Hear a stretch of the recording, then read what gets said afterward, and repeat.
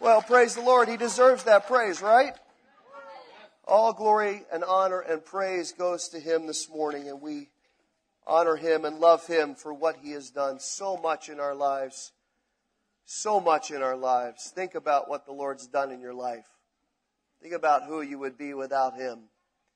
It is really unthinkable. And you know, at some point in our lives, someone told us about it. At some point, somebody said, you need to know about this good news.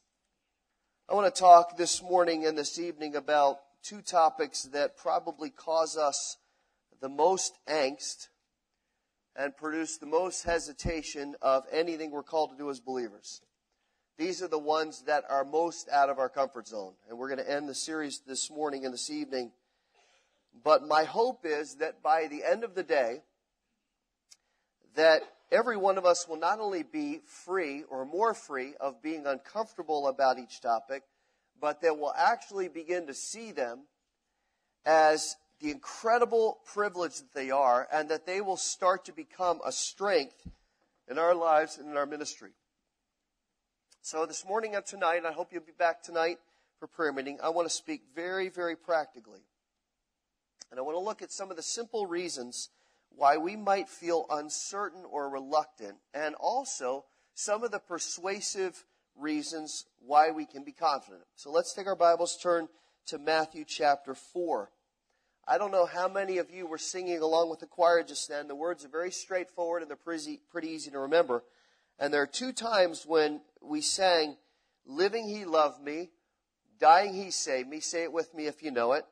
Buried He carried my sins far away. Rising He justified, freed me forever. One day He's coming back, glorious day. That's from an old hymn. How many know that old hymn, Glorious Day? Great old hymn. And I love that that song quotes that because it's got great theology. And what's interesting about what we just said together, those 7 lines, is those 7 lines are the complete gospel. Those 7 lines are all you need to know, and all I need to know, and all we need to say to be able to lead somebody to Christ. Think about that. That's how simple it is. We don't have to have a degree in theology. We don't have to go to seminary. Jesus said, you're my children. You're my witnesses. Go out and tell people. Living He loved me. Dying He saved me. Buried He carried my sins far away. Rising He justified and freed me forever. And one day He's coming back. It's that simple. Now, all of us could say that, right? That wasn't that hard. We sang it. We've even put it to music so we can remember it. But I want you to realize this morning how non-complex that is. How much we can take those 6 or 7 phrases and talk to somebody about the Lord. And yet, this is the area where we feel most inadequate. And we're most fearful about trying to explain the gospel to somebody else. We believe it's true. We trusted it with our lives. We are unwavering in our commitment to the Lord. But there are a few things in life that make us feel more insecure and squirrely than telling somebody else about it. And so much of the uncertainty and so much of the self-doubt comes primarily from not feeling prepared and from not being confident to introduce the subject into our conversation. Now, this morning is by no means a comprehensive study on how to share our faith. In fact, we're not even really going to talk about evangelism and witnessing. That's not the primary focus. What's important for us to understand is how Jesus Himself was able to connect with so many people, and how He was able to speak directly to their hearts and minds about their need for salvation. And then we need to understand that He has made us fully equipped to do the exact same thing. Now that's already intimidating to some of us, and we're feeling maybe a little bit of pressure in our throat, like, where's this headed, and what am I going to have to do? Again, it's not that hard. Jesus never taught His disciples an evangelism course. He never said, here are the principles of evangelism. Here's what you have to do. Here's the order. Once their hearts were changed spiritually, He modeled it for them and sent them out with power. And except for one example in the Gospels, initially they were largely ineffective and powerless and lacking in confidence prior to Acts. But once Jesus went back to heaven and He sent power from the Holy Spirit, and they looked back and said, you know, this really is life-changing. This is transformative. Our lives are not what they used to be. And they looked back at the way Jesus had ministered to people. All of a sudden, they had power and boldness and confidence that they had never had before. Now, I don't know about you, but I look at the disciples in Acts, and I crave that. I crave what the disciples had. I crave what the church had. I crave their confidence and their unwavering commitment and their devotion and their boldness. How many of us would like that in our lives? I mean, just that would be true of us. And it's a challenge to most, if not all of us. But if we love the Lord, we do have a desire to be strong, and we have a desire to be confident in this area. And there are two things really that should compel us to go beyond simply desiring it and hoping for it and wishing that someday it would happen, to the point that we actually ask the Lord to produce this in our lives, and then we begin to prepare ourselves to be servants in this way. The two things are this. First of all, the Lord has given us a tremendous opportunity in this city and this region to be a church that stands boldly for the Lord. And along with other churches that love the Lord and preach the gospel and proclaim it, we want to be right in the center of the work that God wants to do to transform this area spiritually. Now, that task is not just about Harbor Rock Tabernacle. It's not just about growing numbers. It's about the ministry of the gospel. It's about the body laboring together, as the New Testament says, to fulfill God's commission. I'd love to have 1,000 people on Sunday morning. I'd love to have this place be bursting at the seams. And maybe the Lord will bless us that way someday. But that's not the end goal. The end goal is to see people put their trust in Christ. The end goal is to see spiritual awakening and growth and maturity hit this area of the country that so desperately needs it. And that being said, the second impetus that we have is just about the simplicity of the numbers, about the potential of the impact that we can have as a church. You know I don't talk about numbers a lot. But I put this statistic out a few weeks back that our church averages about 520 visitors a year, which is an overwhelming number because those are not people we're having to go out and reach. Those are people that are coming to us, which is why we want to do a wonderful job of greeting them and integrating them and ministering to them and praying for them and helping them to be part of this church. And again, if you're a visitor this morning, we're glad you're here. We mean that very sincerely. We would love for you to have this be a place where you can worship and where you can serve the Lord. But then the Lord put another statistic on my heart this weekend, and I told the prayer band about it at our meeting yesterday. And this number blows me away. That if every single person in this church, kids included, invited one person a week to church, in 1 year, we would have invited 10,000 people to this church. If every single person just invited one, we would have invited 10,000 people. We can start by just inviting somebody to Good Friday or to Easter or whatever the case may be, or just a regular Sunday morning. And then imagine if not just inviting them to church, imagine if we started to talk to one person a week about the Lord. How much could we touch the lives in this city? In 1 year, we would touch 1/10 of the population of this city with the gospel. Just by talking to one person. So the task before us is wonderful. The point of giving you that number is to show the impact that we can have, just as a little church, that we can have upon people's lives just by getting out of our comfort zone a little bit and talking to people about what we know and believe. So how do we get confident? Because that's really the issue. How do we become confident in this calling? And how do we not only become confident, how do we become strong in it? Well, let's look at the text here in Matthew chapter 4. And we're going to look at some of the ways that Jesus did it. Start in verse 18.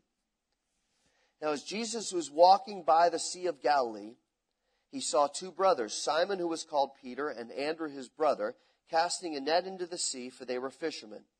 And he said to them, "Follow me, and I will make you fishers of men." Immediately they left their nets and followed him. Going on from there, he saw two other brothers, James, the son of Zebedee, and John, his brother, in the boat with Zebedee, their father, mending their nets. And he called to them, and immediately they left their boat and their father and followed him. Now, Peter, Andrew, James, and John are the first 4 disciples that Jesus calls, and it's important to see how he called them, and it's important to see how they responded, not just here, but all throughout their lives. Jesus appeals to them using a metaphor that they know. They're fishermen. So he says to them, stop fishing for fish. I will teach you to fish for men. I want you to notice that he transfers their thinking from material focus, these slimy fish and their nets which are broken, and the boat and their responsibilities, how he transfers their thinking from that to have a greater awareness of their need to draw people to Christ, draw people to the Lord, to call people to faith in Jesus, how he transfers their thinking to that instead of being solely preoccupied to what they have to do. And this is a very key spiritual principle because we have to ask ourselves, what is our spiritual focus and how do we respond? I'm struck as you look at the passage, you see twice after he calls them, the word immediately is used. In other words, there's a complete and unwavering and instantaneous shift of priorities. 2 of them even leave their dad in the boat and say, we got to go. It's not, well, let us work this out. Boy, this is a big calling, and we get that this is important. We probably should do this. We got some things to settle. We got some issues to resolve, and we can't just leave poor old dad sitting here with the nets. I mean, they've got to be tied. So, Jesus, that's wonderful. Give us a couple weeks. It's not coincidence that the Holy Spirit twice uses the word immediately. And yet, in terms of qualifications, these were not men that you would have chosen. These were not guys that you would have said, boy, if we got to start talking to people about the gospel and start having a ministry to people all throughout this region, let's get a bunch of fishermen. They'll be perfect. The fact that they were fishermen is actually a negative culturally. It was actually working against them because they were not highly respected by society. They did not have a strong social skill set for this calling. As fishermen, they were not interpersonal experts by any stretch. They were mostly loners. They went out in the middle of the night and went out to start catching the fish. They didn't really interact with people except for times when they would bring the catch in and they would bring it to market and sell it. But by reputation, fishermen were rough around the edges. They were uncouth, uncultured, uneducated, because the profession didn't need that. You didn't need a great, strong education. You needed to be a Bible scholar to be a fisherman. You were just an average person. And your job was to supply the region with fish. That was it. Now, what we just described, uncouth, uncultured, not respected, not educated, doesn't describe any of us.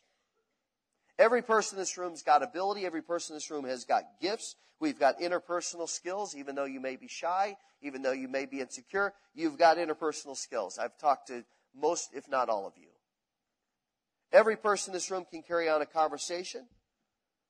And we're not looked down on culture by who we are or what we do or what our job is. And that makes Jesus' choice of these 4 men even more encouraging to us as we move to overcome our discomfort. Because these men, Andrew, James, Peter, and John, became really the most influential disciples that Jesus had.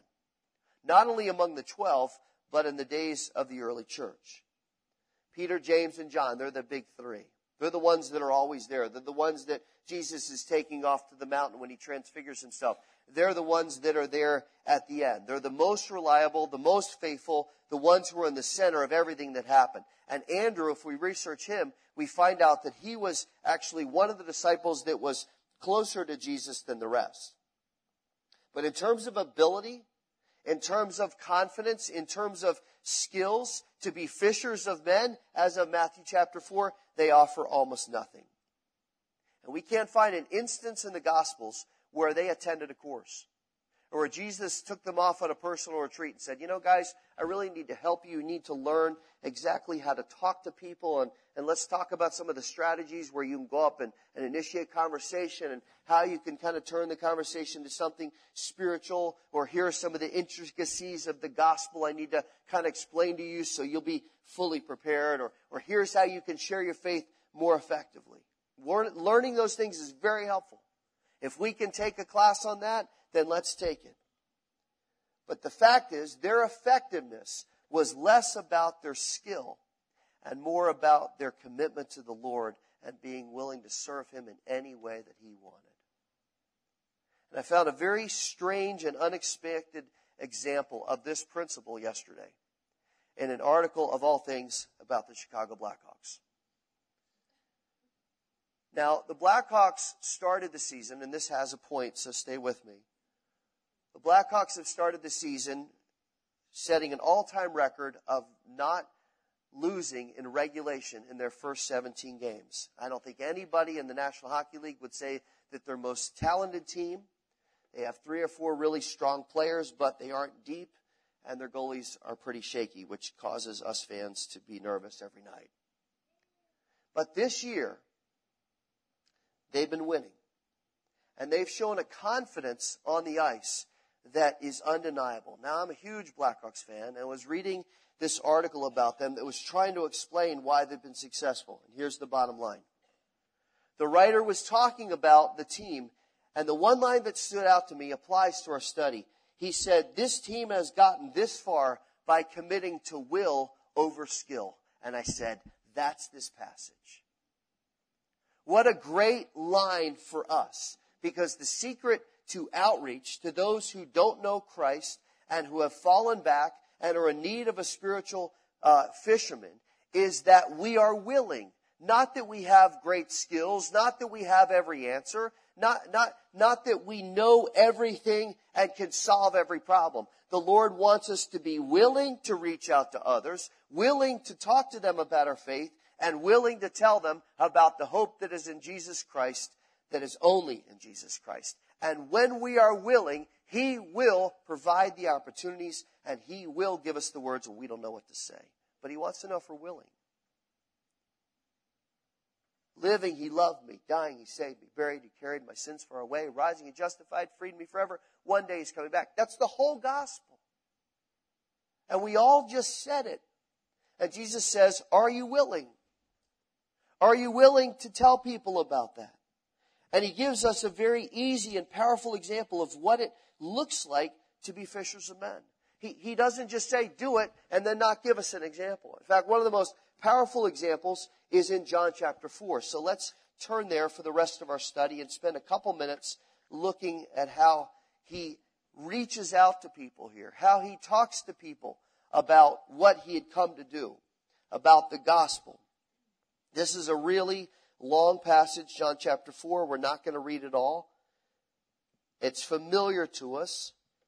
So we just want to pick some parts out and summarize what's going on and draw some principles out of it, and then we'll say good morning. As chapter 4 opens, you can kind of look at the background. He talks to Nicodemus in chapter 3. John the Baptist is murdered in the end of John chapter 3. And then we see John chapter 4. Jesus is getting heat from the Pharisees. It's early in His ministry, but already they're after Him. And He's walking from Judea, which is where Jerusalem was, northeast on the map, up to Galilee. To get to Galilee, the Jews would often cross the Jordan River down in Jericho, walk up the east side of the Jordan, cross back over at Galilee, so they wouldn't have to walk through Samaria. But Jesus doesn't do that. He walks straight through Samaria, and in a rare occasion, the disciples aren't with Him. We don't know where they are. They come back at the end of the story. But for some reason, Jesus is alone, and He's in Samaria. And He stops in a town called Sychar. And He goes and sits by a well, and a Samaritan woman, comes to draw water. And I want you to see what He does here. Look at verse 7. There came a woman of Samaria to draw water, and Jesus said to her, give me a drink. For His disciples had gone away into the city to buy food. Therefore the Samaritan woman said to Him, how is it that you, being a Jew, ask me for a drink, since I am a Samaritan woman? For Jews have no dealings with Samaritans. Jesus answered and said to her, if you knew the gift of God, and who it was who says to you, give me a drink, you would have asked Him, and He would have given you living water. Now, the first action, we're going to have 4 actions of outreach that Jesus shows us. The first action of outreach was that Jesus initiated conversation with people rather than waiting for them to ask. Jesus initiated conversation with people rather than waiting for them to ask. Now, it's no coincidence, and actually it's very instructive, that here he's talking to a Samaritan woman, because that broke just about every social custom that existed at the time. First of all, he's speaking to a woman. Second of all, he's speaking to a stranger. Third, he's speaking to a Samaritan, which the text tells us was a group that the Jews hated. Fourth, he asks her for a favor, which she does not have to do. And fifth, by asking her to get him water, it would have made him ceremonially unclean if he used the cup or jar that she had given to him.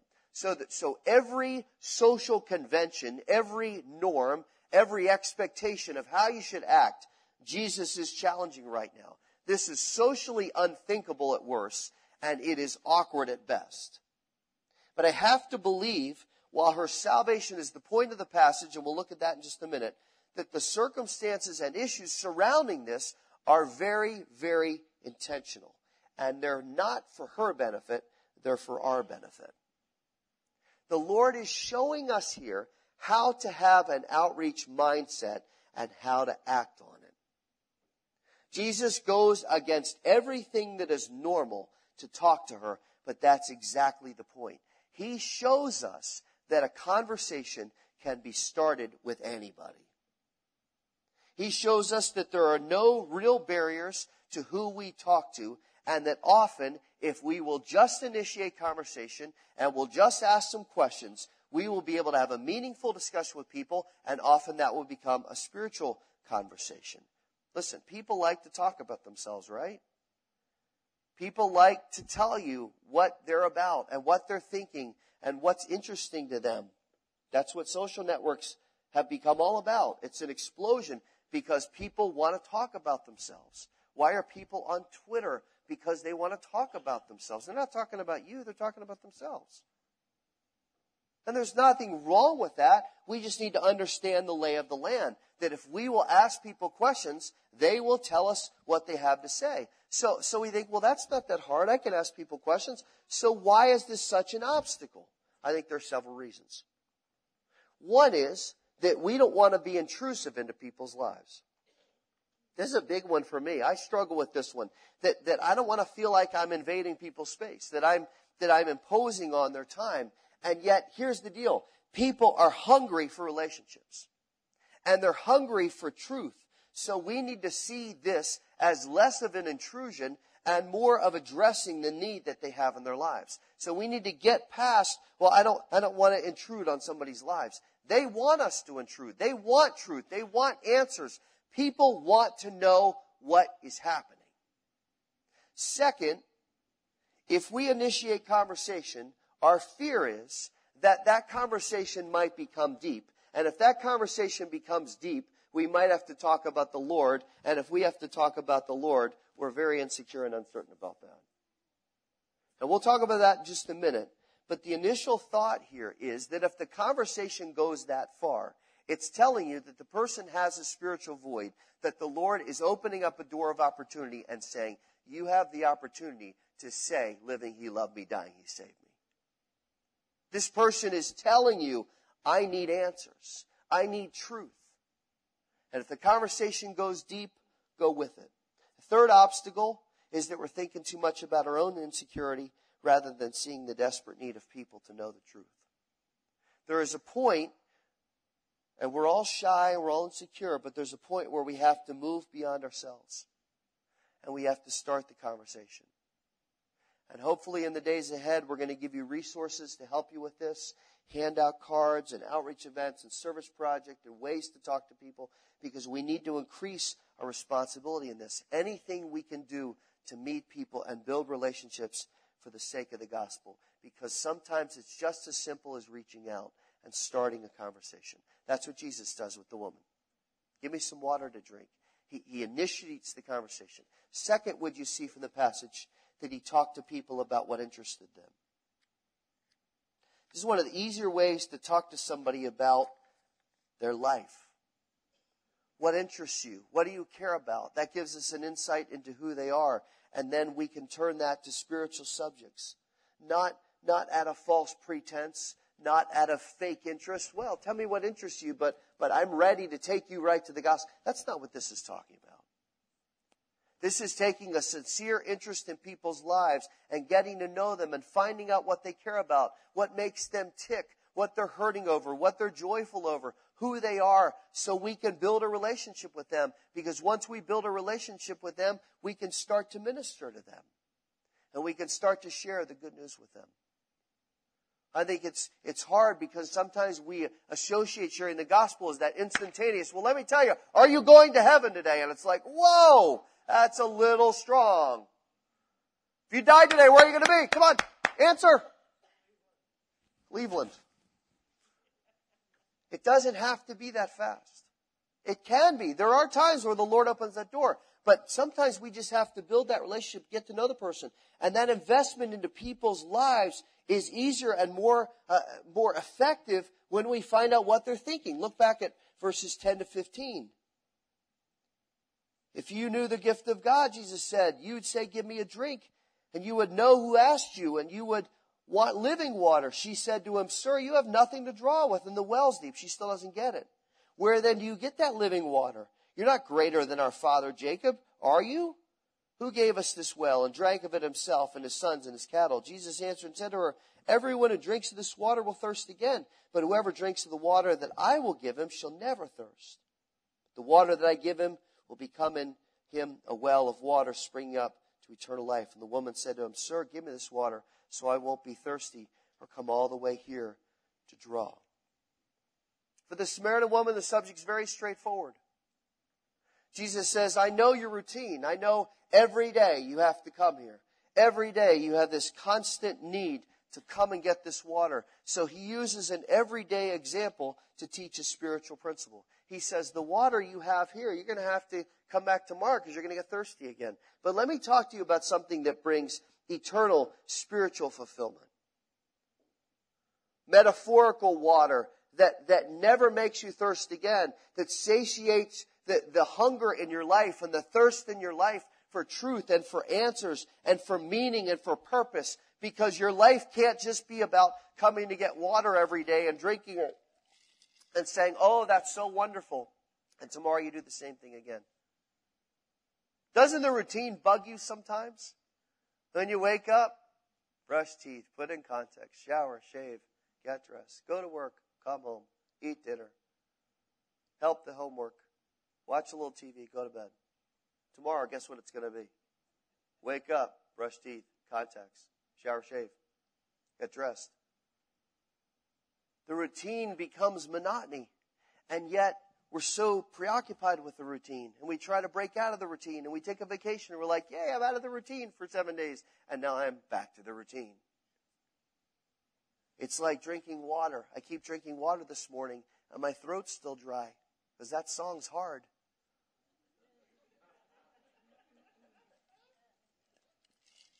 And I already lost my voice once this week, and I feel it going again. You say, stop talking. I will in a minute. But I keep drinking water, and you know what? Every time I drink water, I want more water. And my throat keeps saying, give me more water, because it's not satisfied. And yet Jesus says, I got an answer for you that'll satisfy you forever. And she says, well, you don't have a cup. How are you going to draw the water? He goes, you're missing the point. The point is not this. The point is this. What's in your heart? And I think we live in a time with the diminishing of wealth and the diminishing of security and the diminishing of confidence in life. And that gives us an opportunity like we have never had before to do exactly what Jesus calls us to do, to draw the contrast between the material and the eternal, to say what we're striving after means nothing. And rarely in a time in our lifetime have we had this moment where people are genuinely looking for answers because they don't have any. And that leads to the third thought quickly. Jesus' outreach was effective because he knew the condition of man. He knew the condition of man. There is a spiritual problem that exists in every person who lives. If there's one thing that keeps hitting me out of this Revelation study, is that our hearts have been awakened, that the end really is coming, and that man's heart is so hardened that even in the midst of all the chaos, people will still defy and curse God and refuse to repent.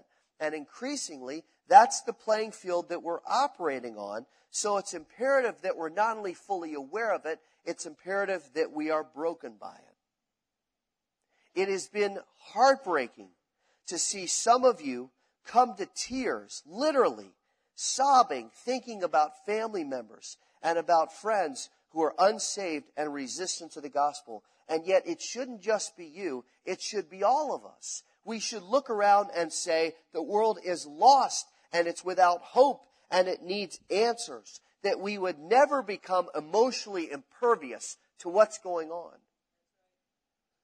Never spiritually indifferent, like, well, it serves them right, they're defying God. No, God is not willing that any should perish, but that all should come to repentance. He wants everybody to be saved, and that's our job.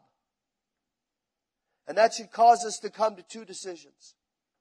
First of all, we're going to get completely prepared for our responsibility to go into the world and speak the gospel. We need to prepare ourselves with the Word of God. It needs to be a mix of complete abandonment to be equipped and trained to serve, and a fresh commitment to know His Word, so we'll be servants who are never caught unprepared. Now that's a challenge, and we as a church need to do a good job of discipling and training and preparing. But there's a second aspect to it that goes beyond training, and that is that we need to be completely sensitive and yielded to the Holy Spirit. So when we don't know what to say and we're tongue-tied and we've prepared but we're caught, that the Spirit says, I got this.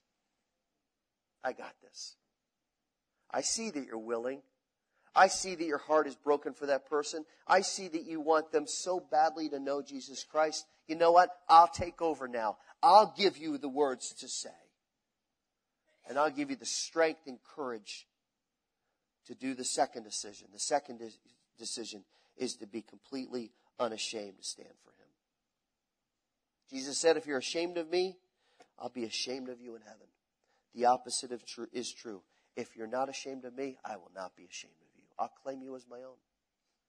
Romans 1 says, I'm not ashamed of the power of the gospel, for it's the power of God to save anyone who believes. If faith comes by hearing, and hearing by the word of God, here's the conclusion I've come to. Increasingly, we are going to be the only ones that are speaking the word of God. Culture has abandoned that responsibility. Many churches have abandoned that responsibility. Many Christians are timid to do it. So there needs to be a remnant. There needs to be a group of people that says, you know what? We're going to declare the word of God. Even if everybody else has absconded the responsibility, we are going to be the ones that stand for the Lord and trust for the Lord and talk about the Lord and tell people about the gospel. We're going to be the ones. And if we're the remnant, so be it. Fourth, look at how Jesus modeled being unhesitant to get to the bottom line spiritually. Jesus gets to the ask, so to speak. He gets down to the real life issue that this woman had. Not that she had to draw water each day, but that her life had a spiritual and a relational emptiness that she had tried to fill with 5 different husbands, and now she was working on number 6. Now, it hit me. Well, okay, that was easy for Jesus. He's omniscient. He knows. He doesn't have to be told this lady's had 5 husbands. He knows what's going on in her life. And besides, He's God. He is the Word. Of course He can speak truth to her. Paul, it's a great example, but it's Jesus. Well, a couple responses to that. The first one is that most of the people we talk to, we know what's going on in their lives. Rarely do we come across a stranger that we initiate conversation with. Most of the people that we're broken about this morning are people that we know well. We don't have to guess what's going on in their lives. We have good insight into it. But sometimes we feel, well, that's a little sensitive, and they might be ticked off if we go there. We have to weigh that discomfort and that risk against the spiritual, eternal destiny that we have. And we have to say to the Lord, Lord, would you please show me the right time to initiate? the right time to ask the tough question. And then we say, well, Jesus is the Word. Well, in your hands is the Word. In your hands is the complete Word. Jesus says we're not going to add or subtract anything to it. This is complete. And you need to be confident that it is the truth. Never waver, church, in your confidence that what you hold in your hand is the truth of God. Never waver that you are fully equipped to do the job because we have the Holy Spirit. Listen, every time I try to do a home repair, I can't even say the word. That's how unskilled I am. I feel completely insecure. Rewire a lamp. I might die, but I'll try. Fix an air conditioner. Not a clue. Now, that's just not a skill I have. And it's not experience that I have. And honestly, I don't want to destroy my house. But if I have got clear instructions, or I've got someone skilled working alongside me, or both, I have confidence. Same principle applies to us. If we study well, and we ask the Spirit to guide us, we will never fail. If you use the Word of God and you talk to people about the hope that's in us, and you know it, it's in your heart, and we need to study it better, and we need to learn it so we can tell people this is the hope of the gospel. I know those 6 phrases, and now I'm going to find verses that support those 6 phrases, and I'm going to commit those to memory so when somebody talks to me, I can tell them the whole gospel in 6 phrases with supporting passages. And then I'm going to learn more, and I'm going to develop that so I can really feel confident. And the times when I don't feel confident, Lord, you're going to help me every step of the way, and you're going to give me the words, and you're going to do the paraclete. You're going to come right alongside me, and you're going to assist me. And I will be confident. And I'll be confident that the gospel can change lives. And that the Holy Spirit will bring insight and conviction and calling to people to faith when we share the gospel with people. How many people know this morning that the gospel changes lives? Your own life. You're living evidence that the gospel transforms lives. We know it's true. We've seen it in our own lives. We've experienced it. Our lives will never be the same. For eternity, my life will never be the same. You know why? Because someone told me about Jesus Christ. Someone told me about the gospel. They took an interest in me. And you know what? There are people out there that are waiting for us to do the same thing. The fields are white and the laborers are few. And the Lord of the harvest is waiting for you and me to tell them. Let's close our eyes.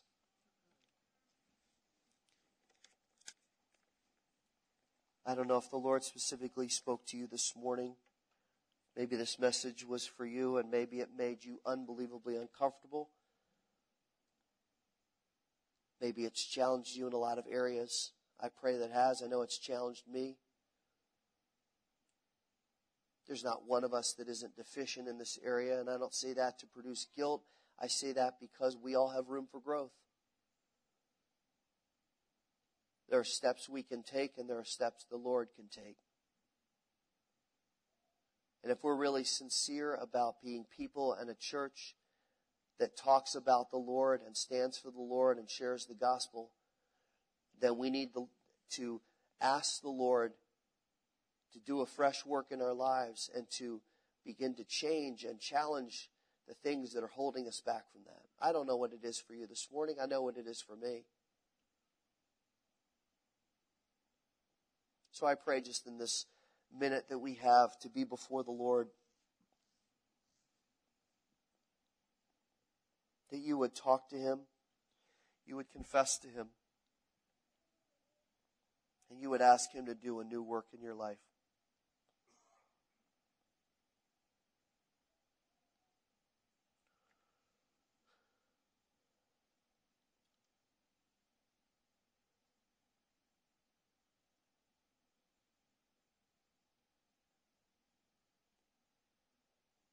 Father, you know our hearts, and you know if we are sincere.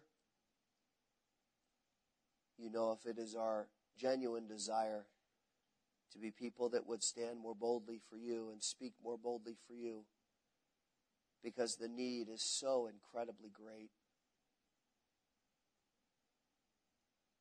Father, we ask you to do this work in our lives to help us. This is an area that is so challenging for us. It shouldn't be, Lord, but it is. And you knew that. That's why you gave us extra power. That's why you gave us your Spirit to help us. Lord, I pray this week that you give each one of us one person that we can have a conversation with that moves to a spiritual conversation. And Lord, that you'd give us confidence in those 6 phrases that we all said together that form the essence of the gospel, that we can share that with somebody. And even if they reject it to our face, Lord, we've told them the good news. Because we've seen how it transforms our lives. And Lord, our greatest desire should be to want to see other lives transformed in exactly the same way. So Lord, work in and through us, we pray. Give us confidence and boldness and lack of hesitation and lack of insecurity. Lord, that you would just give us strength this week to accomplish what we need to accomplish and what you've called us to with this great calling. I pray that for myself, Lord. I pray that for each person here that loves you. And Lord, we will thank you and give you praise. And Lord, we'll have stories next week of how you have worked in a powerful way. We thank you and praise you in Jesus' name. Amen.